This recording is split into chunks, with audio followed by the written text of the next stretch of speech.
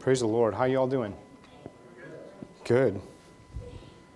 It's almost daylight savings. It's almost there. Yep, November the 3rd. Praise the Lord. Can you turn in your Bibles with me, please, to the book of James? We've been in James so far looking at what the apostle is telling us so that we can be doers of the word and not hearers only. And so today is going to be our last installment on a little series we've been doing on the book of James.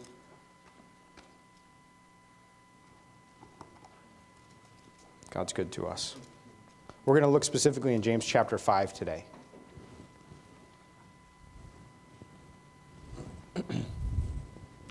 Let's come to the Word of God together, and let's pray first. You ready? Father, thank you that you are so good to us. Thank you, Lord, that you speak to us every day by your Word. Lord, intangibly even, you speak to us. Father, thank you that you have not abandoned us. You didn't abandon us to sin. You didn't abandon us to death. You raised us to life with yourself. And not only that, God, but then you decided that by your Holy Spirit you would indwell us to be your new temples. Lord, we are overwhelmed by how wonderful you are, how beautiful you are, how perfect is your rule. Lord, every word that falls from your mouth is like life to us because your word is life. Father, thank you. Thank you for Jesus. Thank you, Lord, that you didn't just give us salvation and walk away, but Lord, you made us whole in you, that you would be everything to us. Lord, that's what it's supposed to be like. Help us, God. Help us to orient our focus on you today. Help us, Lord, that as we look at your word, that you would affect our hearts, affect our action and our hands, that we would serve and follow you always. In Jesus' name we pray. Yes. Amen. Amen. Let's read together. We're going to read in James chapter 5, and we're going to read starting at verse 13. Here's what the word of the Lord says. Is anyone among you suffering? Let him pray. Is anyone cheerful? Let him sing praise. Is anyone among you sick? Let him call for the elders of the church, and let them pray over him, anointing him with oil in the name of the Lord. And the prayer of faith will save the one who is sick, and the Lord will rise him up.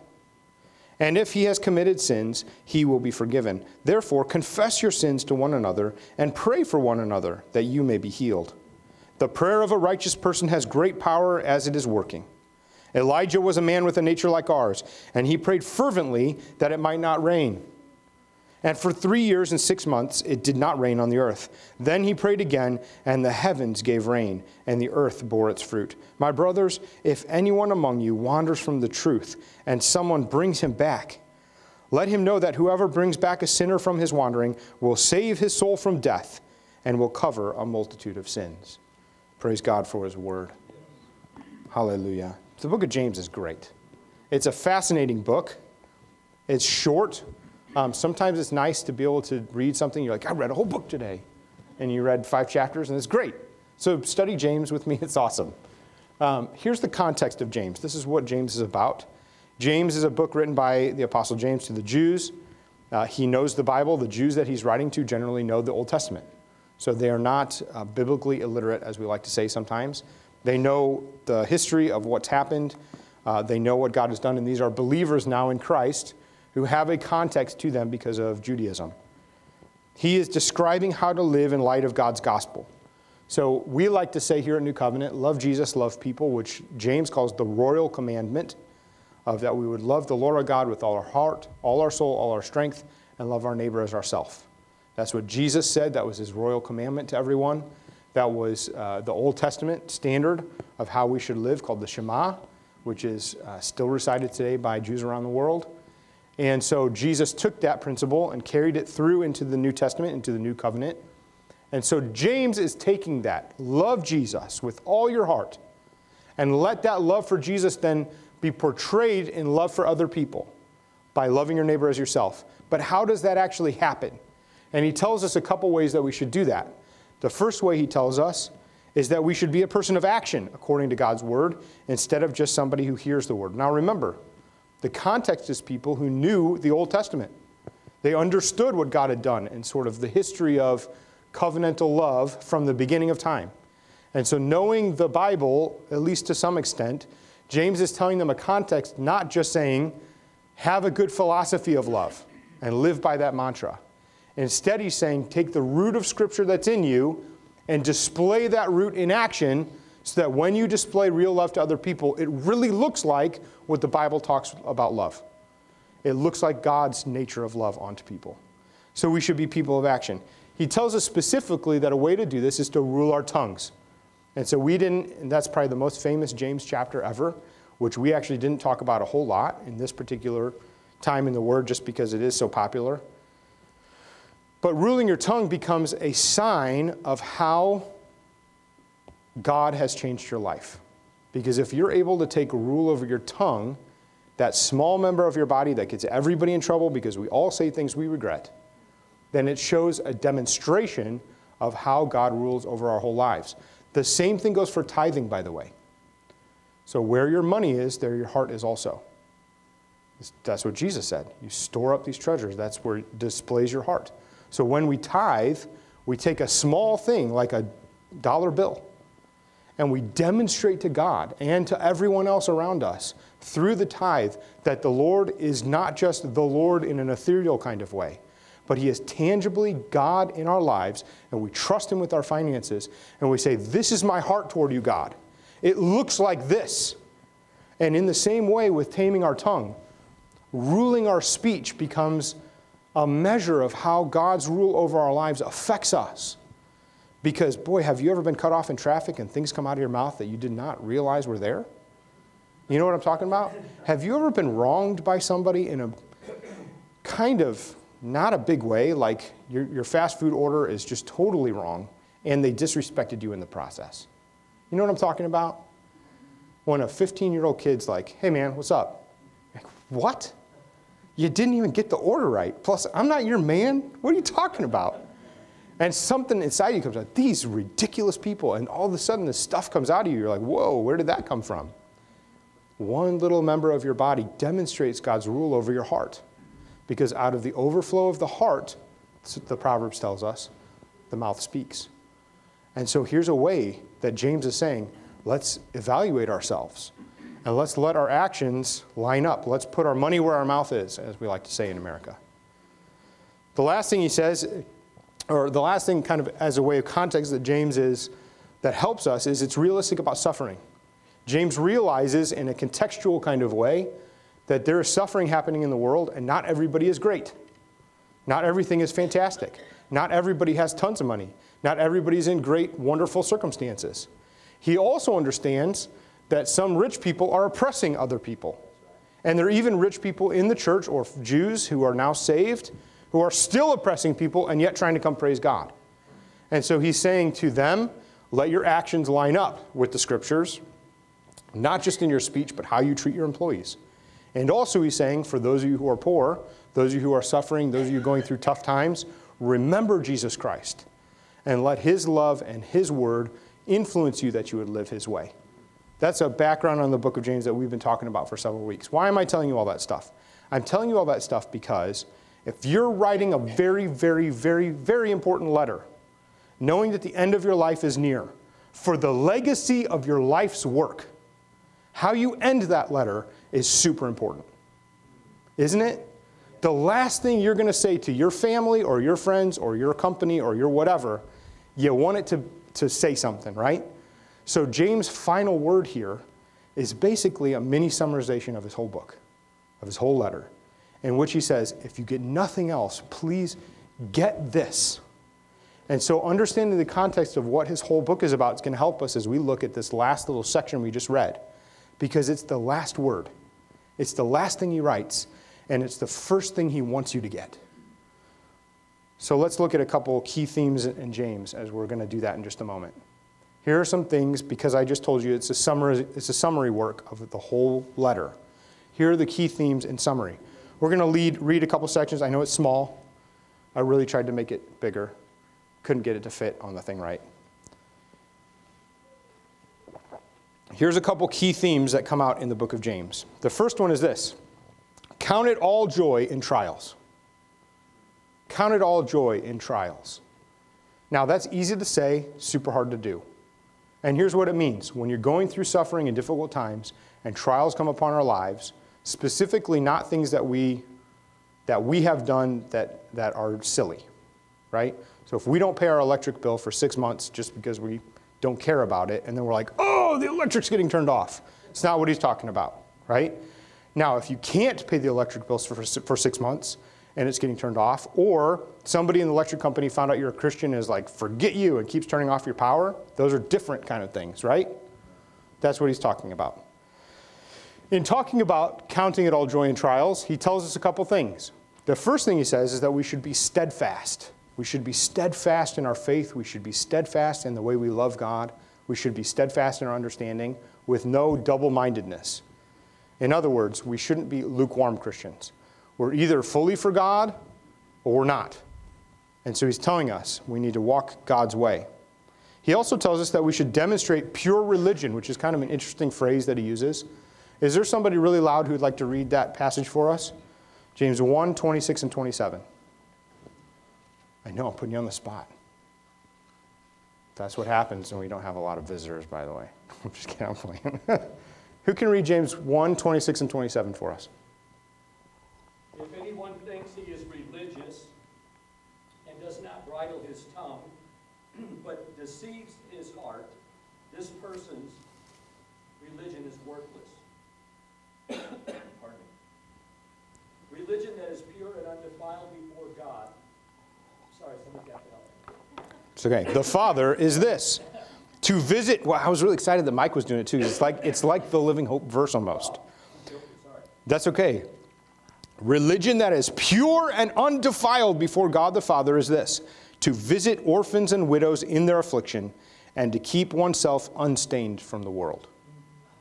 Isn't that a beautiful phrase? It's lovely. Now, when you think about that, when you think about real religion, a person who's really not just religious, because we like to say a lot of times, we're not religious, we have a relationship with God. Right. You know? But the reality is, you belong to Christianity, and the whole world says, oh, that's your religion. So in the common parlance, in the common way people speak, you're a very religious person. In fact, the fact that you are here today makes you more religious than 75% of all of America. Way more religious, because it's not even a holiday. Right. So that is a big deal. And if you gave money in the offering, then you are more religious than 90% of all Americans, period. So you are the Navy SEALs of religion. Awesome. Yeah. Hoorah. So if you're the Navy SEALs. So what does that, isn't that an interesting phrase, though, of what pure religion is? Because what do we think of with pure religion? Man, pure religion's Mother Teresa. Like you're living a life of poverty. You give everything you are to helping children, probably. I mean, you're in the trenches in some kind of missionary concept. Probably that's pure religion. But what James tells us is not the same. It's just remembering orphans and widows in their affliction and keep oneself unstained from the world. Now, think about this. The apostle is telling us, keep yourself unstained from the world. It's right up there with remembering orphans and widows. That's incredible. Because in our day and age, it's a lot easier to say, well, I'm a Navy SEAL, so it's okay if I dabble in these things or let these attitudes out, or every once in a while I slip, or I put money in the swear jar so it doesn't really matter, or whatever. And I'm saying that because look at all of the Christian pastors in the news who have fallen hard every day, or people walking away from the faith all the time, and people doing weird, crazy stuff. They're not just renouncing Christianity. These are Christian personalities, if you will, in terms of the media, who are going far different directions. Far different directions. We got to be a people who are unstained. We stay pure. Because when we visit widows and orphans, and we're just living out the love of Christ, you really do look different. And that's why somebody like Mother Teresa, God bless her, man, she gave her life. That's why she springs to mind. Is you think, here's a lady who did it, but she did it because she loved God. And she loved people, which is exactly what James is telling us, isn't it? How can we be like that? It doesn't mean you have to go live in a hovel, or you don't need to move to India tomorrow or Africa or wherever. or downtown and start living with homeless people, how can we remember widows and orphans in our area? One way is loaves and fishes. Right? So, and the reason I'm telling you that is not a big plug for what we're doing in the church. It's look at the little step. Oh, here I'm doing it now. Instead of the giant leap of, I got to go and move somewhere else. Does that make sense? Don't let the devil trick you. Because if you just do the little step, suddenly you're like, wow, the grace of God is here to do things. But man, it's overwhelming to try to move to another continent. Isn't it? I'm just being real, because this is real. All right, we're never going to get through this if I'm in a hurry. Okay, do the word. Be doers of the word. That's evidenced by taming the tongue. We've already talked about that a little bit. We should fulfill the royal law. I'll read this one, 2, 8, and 9. Somebody please get ready for me. Frank Kellum, you're going to be it. You got 3:17 coming up. So 2, 8, and 9 is this. If you really fulfill the royal law according to Scripture, which is, you shall love your neighbor as yourself, you are doing well. But if you show partiality, you are committing sin and are convicted by the law as transgressors. For whoever keeps the whole law but fails on one point has become accountable for all of it. Here's what James is telling us.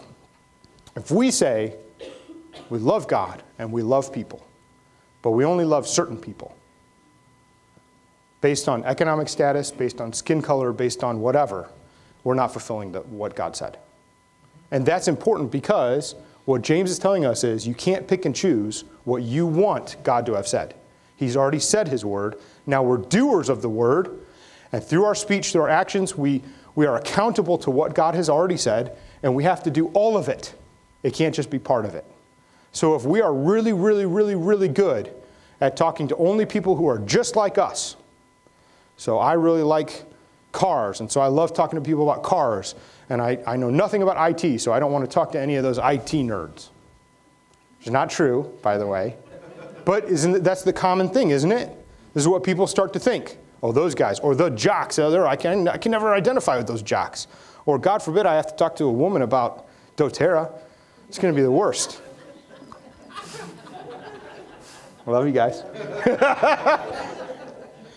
But you got to do the whole thing. Okay, let's go on. Faith without works is dead. Look, I just left it there. I didn't even address it. I just left it there. Faith without works is dead. This is more about taming the tongue, and it is evidence of faith. Because faith without works, it's dead. No good. Then we get to this part about wisdom from above. If you're struggling with all these things, we look to God, who's the author of Scripture, for his wisdom. Frank, are you ready for us? Go for it. So whoever knows the right thing to do and fails to do it, for him it is sin. If you know the right thing to do and you fail to do it, it's sin. Now this is different because sometimes we think of trying to just get by following the Ten Commandments. This is the classic youth thing too of people. I'm going to read another one in a minute too, so everybody's like, wait a minute, don't worry about it. This is the classic thing too. In youth group, every question is about how far can I go before I'm really in sin? It's not good because kids are wise idiots. All of us were, aren't we, sophomores? We all were. And listen, if you're a senior in high school or in high school, I love you and I'm for you. I don't mean that in a mean way against you. I'm saying that to the adults who understand. You guys are great. We really care for you. But I'm telling you, there's something about the wisdom of living a little bit where suddenly you get to understand things and it's different now, isn't it? And things that seemed so big, so huge when you were 13 years old are not the same anymore. But the wisdom from God is first pure, then peaceable, gentle, open to reason, full of mercy and good fruits, impartial and sincere, and a harvest of righteousness is sown in peace by those who make peace. The wisdom of God, it's pure, it's peaceable, it's gentle, open to reason, full of mercy. It bears good fruit. This is what God's called us to. And so in seeing what God has done, the wisdom from above, it's far better than the wisdom that we think on the earth is really good. We should draw near to God. Here's what 4, 7 through 10 says. 4, 7 through 10. Submit yourselves therefore to God. Resist the devil and he will flee from you. Draw near to God and he will draw near to you. Cleanse your hearts, you sinners. Purify your hearts. You double-minded, be wretched and mourn and weep. Let your laughter be turned to mourning and your joy to gloom. Humble yourselves before the Lord, and he will exalt you. Now, the Bible is full of telling us that the joy of the Lord is our strength. So why would James then, to all these followers, say, basically make yourself wretched before God? Humble yourself and all this will weep and all these kind of things. Why would he say that? Because he understands from Scripture that God is not just about making us feel better. He is high above us, and we need to come before him realizing that he is the Lord. He is above, and just meeting our needs is not his primary concern.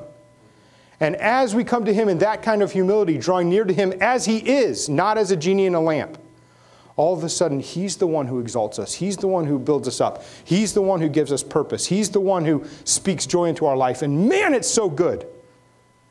But we get our ways confused sometimes because we think that God is someone he's not. James is reminding us, look at Scripture, remember who God is, be a person of action, draw near to God as he is, not as you want him to be. As we do that, we can't be friends with the world. The reason for this is we belong to God. Drawing near to God has outward love for others. It means action. It means humbling ourselves. It means that we don't just boast about tomorrow, but we realize that it's the Lord who gives us every breath.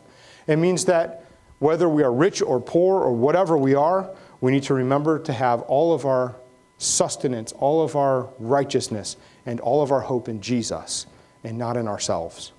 That's especially hard for people who have means.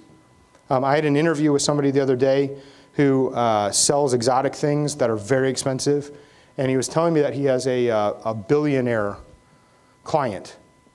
And so we were doing the math, and for him to come in and buy a bunch of stuff, a couple $1 million worth of things, it's less than 1% of his income. Less than one, it'd be like going to the dollar store, but spending $500,000. No big deal. Isn't that crazy? Now, imagine Jesus now saying, it's hard for a rich man to come to the kingdom because they have so much resource and self-reliance. And you know what? The same seeds that are in that person's ability to think that way about themselves are in everybody. And so everybody starts to think about themselves. I can do it. And sometimes it pulls us away from God instead of pulling us to him because only he can do it. Only he can bring us to himself. Hey, can you please play for me, Roy, the video with the guy talking, the guru guy? This is a guru guy. Let's hear what he has to say.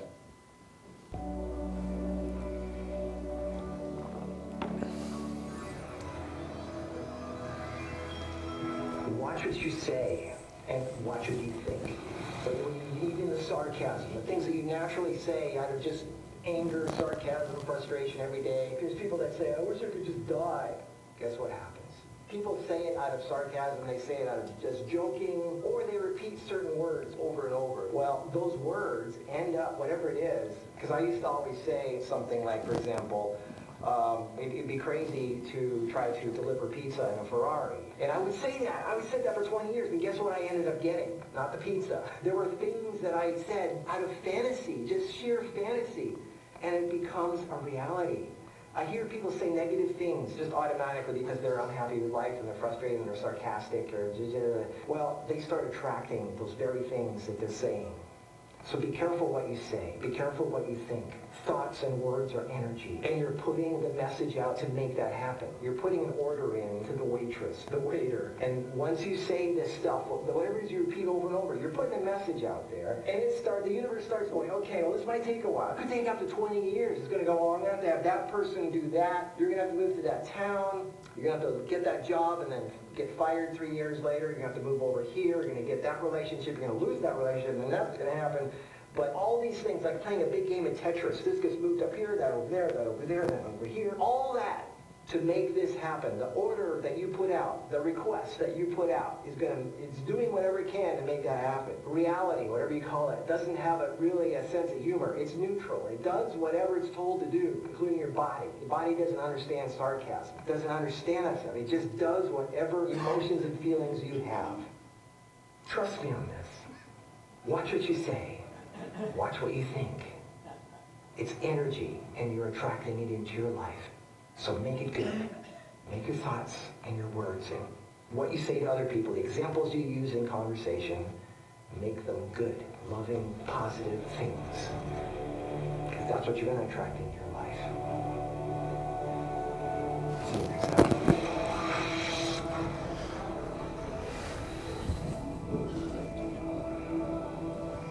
That dude sold that message so many times he got a Ferrari.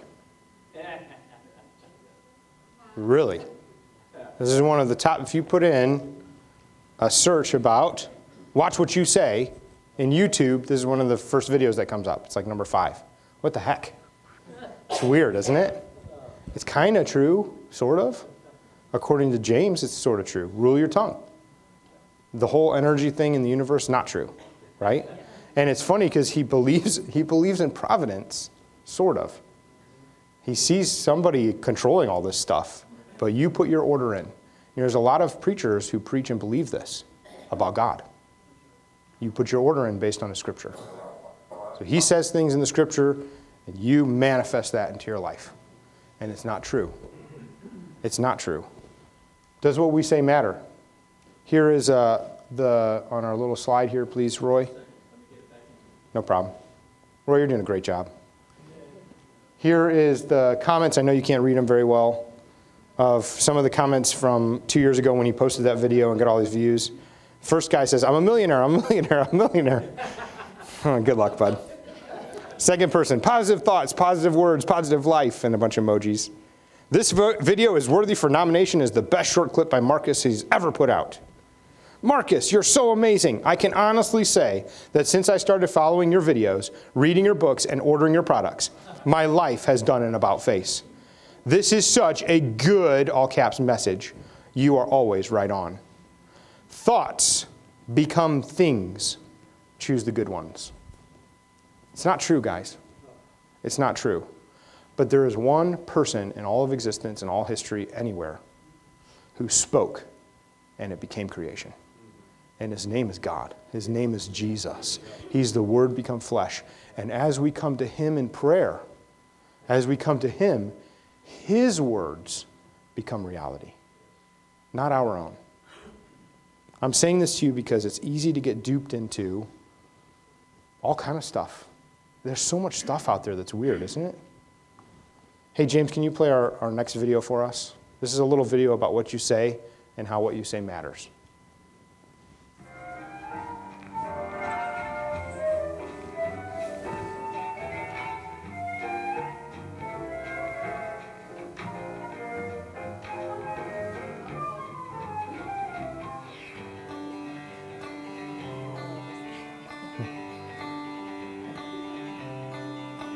Choreography myself.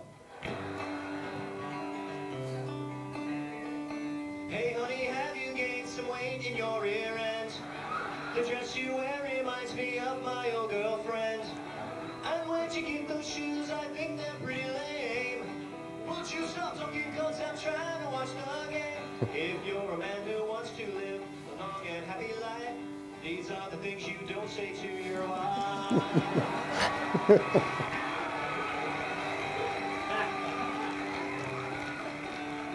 I planned a hunting trip next week on your birthday. I didn't ask you, but I knew it'd be okay. Go make some dinner while I watch this fishing show. I taped it over our old wedding video. If you're a man who'll done that, a long and happy life, live all the things who does it to you.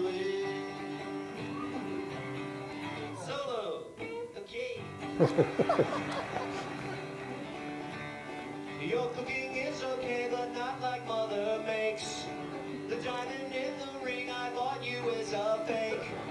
Your eyes look puffy, dear. Are you feeling ill? Happy anniversary, I bought you a treadmill. You're a man who wants to live a long and happy love that too. These are the things you don't do. You're a man who doesn't want to get killed with a knife. These are the things you don't do.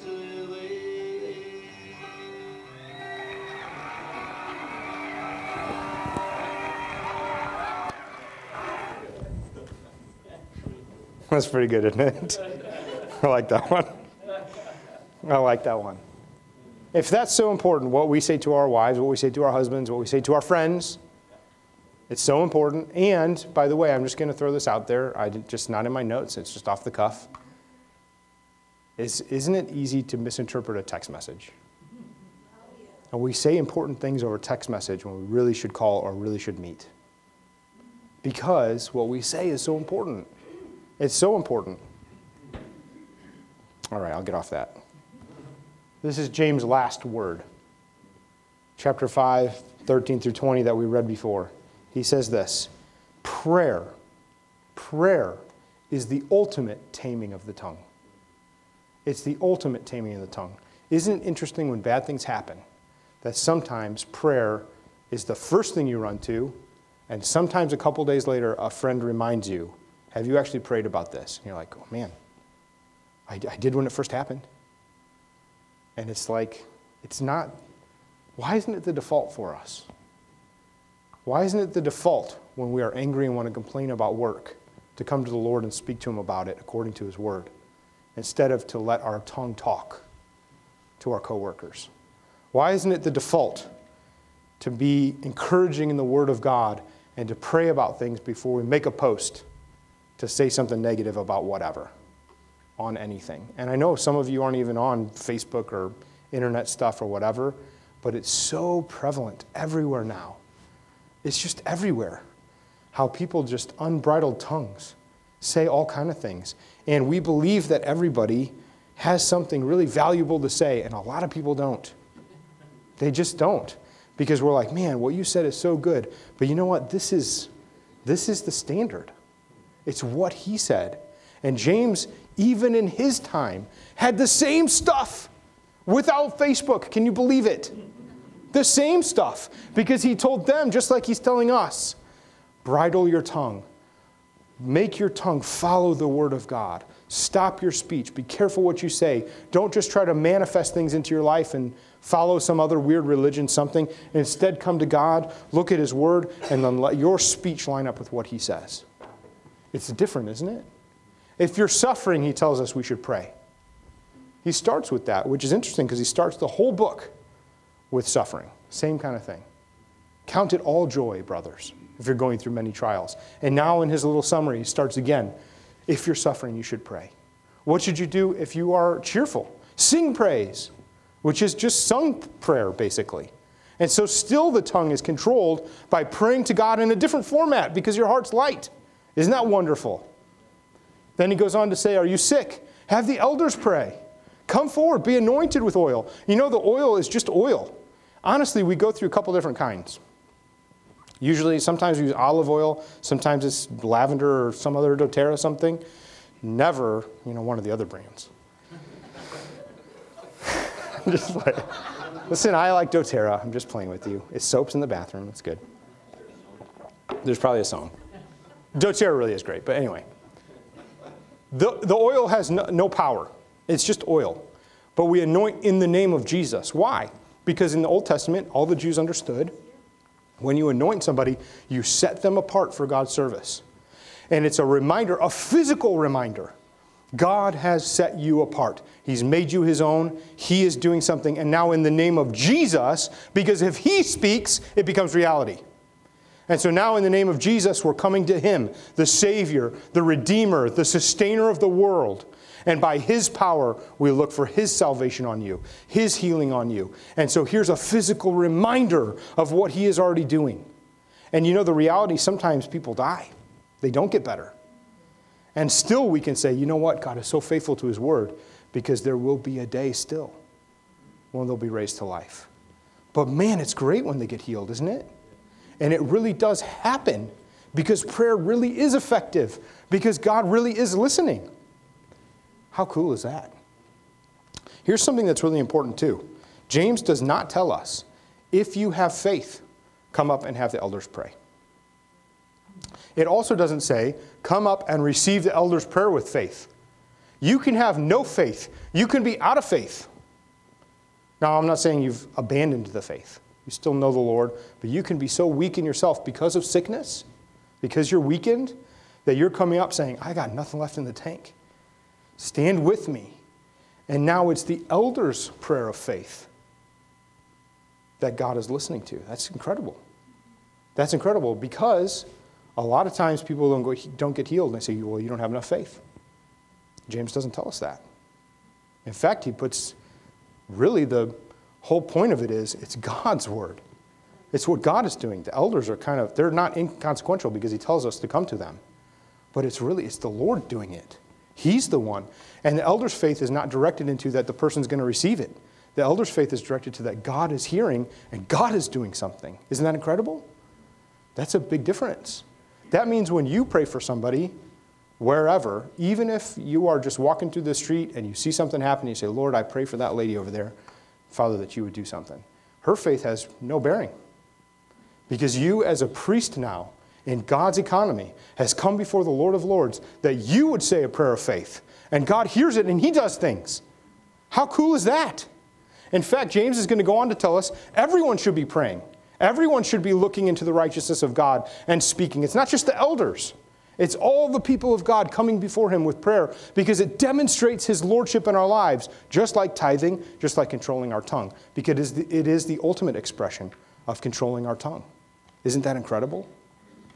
It's awesome. He tells us that we should look at Elijah as an example, who stood alone and suffered. He stood alone against the prophets of Baal. He had if you recall the story, he had the sacrifice even doused with water before he asked God to come down with fire and burn up the sacrifice. How incredible is that? He fought against idolatry. He fought against sinfulness. He fought against a corrupt leadership. He fought against all kind of stuff and stood alone to the point where the queen's army was out to try to kill him. And he basically slipped into depression. Basically. And then retreated away across the desert into a cave where he tried to hide. And God came to him and said, "What are you doing here, Elijah? What are you doing here?" And Elijah's response was, "Just kill me. It'd be better if I weren't born." After doing all those great things. Because he didn't see the fullness of it. He saw partial. He didn't see all of it. Lord, just take me away. And so God speaks to him in miracles, in earthquakes, and all kind of things. And then the whisper of God's own voice comes to him. And Elijah immediately recognizes he's standing in the actual presence of God who is speaking to him. And he says, "Elijah, what are you doing here?" And Elijah, in a moment of absolute despair, again says, "God, just kill me now. Just take me away. It'd be better if I weren't born." Man, he was a man just like us. And yet did all these incredible, miraculous things. And God still used him after that. And still sent him after that. And still discipled another prophet who would rise up, Elisha, after him. Who would serve him and attend to him and stay with him. And then Elisha would go on to do even greater things. And still God sent yet another greater prophet named John the Baptist who would stand in the wilderness eating bugs, wearing crazy clothes, because he was chastised and basically let out by the people. Only some are responding, saying, "Make way the paths of the Lord. The Messiah is coming." And then God sent his ultimate prophet, Jesus, who would ultimately die as a criminal for you. Ultimately. And James is reminding us, remember Elijah, even the depression-ridden prophet, the greatness that God did, he prayed and he said, "Lord, don't let it rain," and the rain stopped. He prayed again and the rains came. If God did that even in Elijah, and God didn't spare his own son for us, how much better is he doing in you now that he has actually indwelled you as his temple? That he has actually put his word on you, that he is actually carrying you, that he's brought you into himself now, that you can be a family member. Now that he walks with you all the time, he never leaves you, he never abandons you. The word is in you, written on your heart in a way Elijah could only dream about. And so how much more for us should we remember to walk in what God has done and that his prayer is effective. That's what he tells us. The very last word he has for us, let's read it together. James chapter 5, verse 19 says this, "My brothers, if anyone among you wanders from the truth and someone brings him back, let him know that whoever brings back a sinner from his wandering will save his soul from death and will cover a multitude of sins. You know, all this stuff, prayer, taming your tongue, living out the word, all these things. The one main thing that James wants you to remember, the last word he has, if you get one thing, it's be about God's business. It's if you can save one person from wandering, save their soul, save their life. How do you do that? How do you actually do this? If anyone among you wanders from the truth and someone brings him back, it's the word of God. And if we're not seasoned in prayer, if we're not ready, if our tongues aren't bridled to be able to speak his word, in the moment when it counts most because lives are at stake, how can we be ready to tell people about the truth of God? And if we're not living it, if we're defiled by the world, if we're friends with the world, if we're living as ones who don't care and stains are all over us, how can they hear the word of God from us? And so all of James' message, everything he has comes down to this. You are a life ambassador.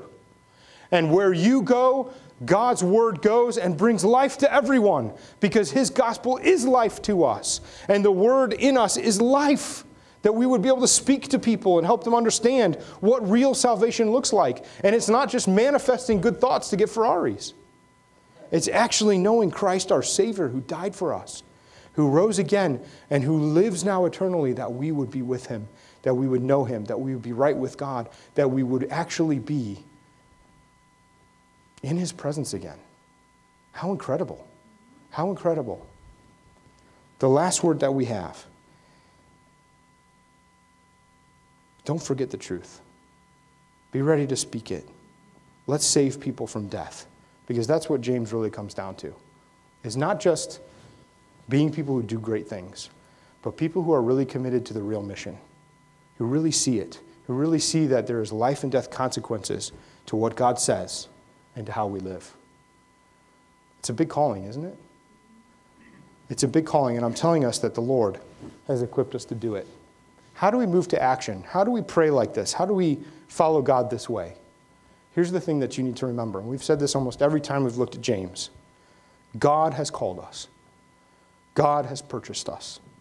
God cleanses us. God keeps us.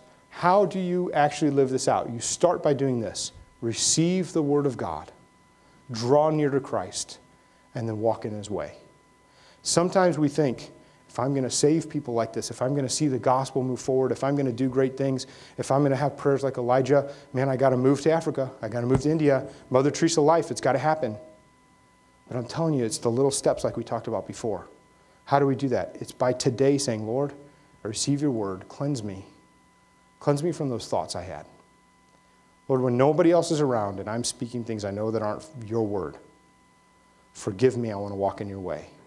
And instead let the word of God permeate our lives, that everything we do, everything we say, everything we put our hand to, wherever our eyes look, whatever we are into, it looks like his godliness.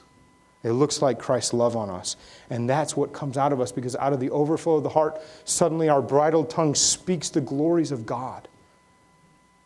Man, that guy who's trying to manifest things from the universe, he needs Jesus. He needs Jesus.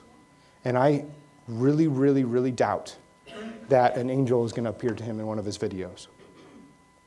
Because the way God brings people to salvation is through his people. He sends his people. He has us speak and speak the truth. That's you. That's what you're called to. Let the book of James build you up. Not to feel like you're doing a terrible job.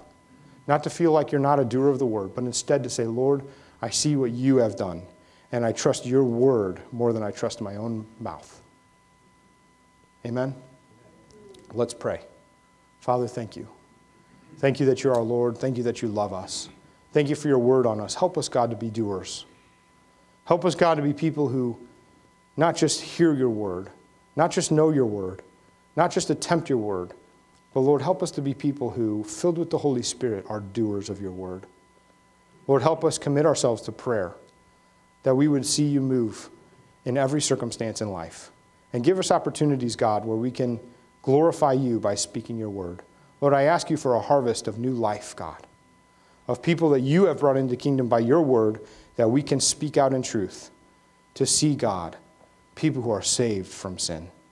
Lord, we trust you and we look to you in Jesus' name. Amen.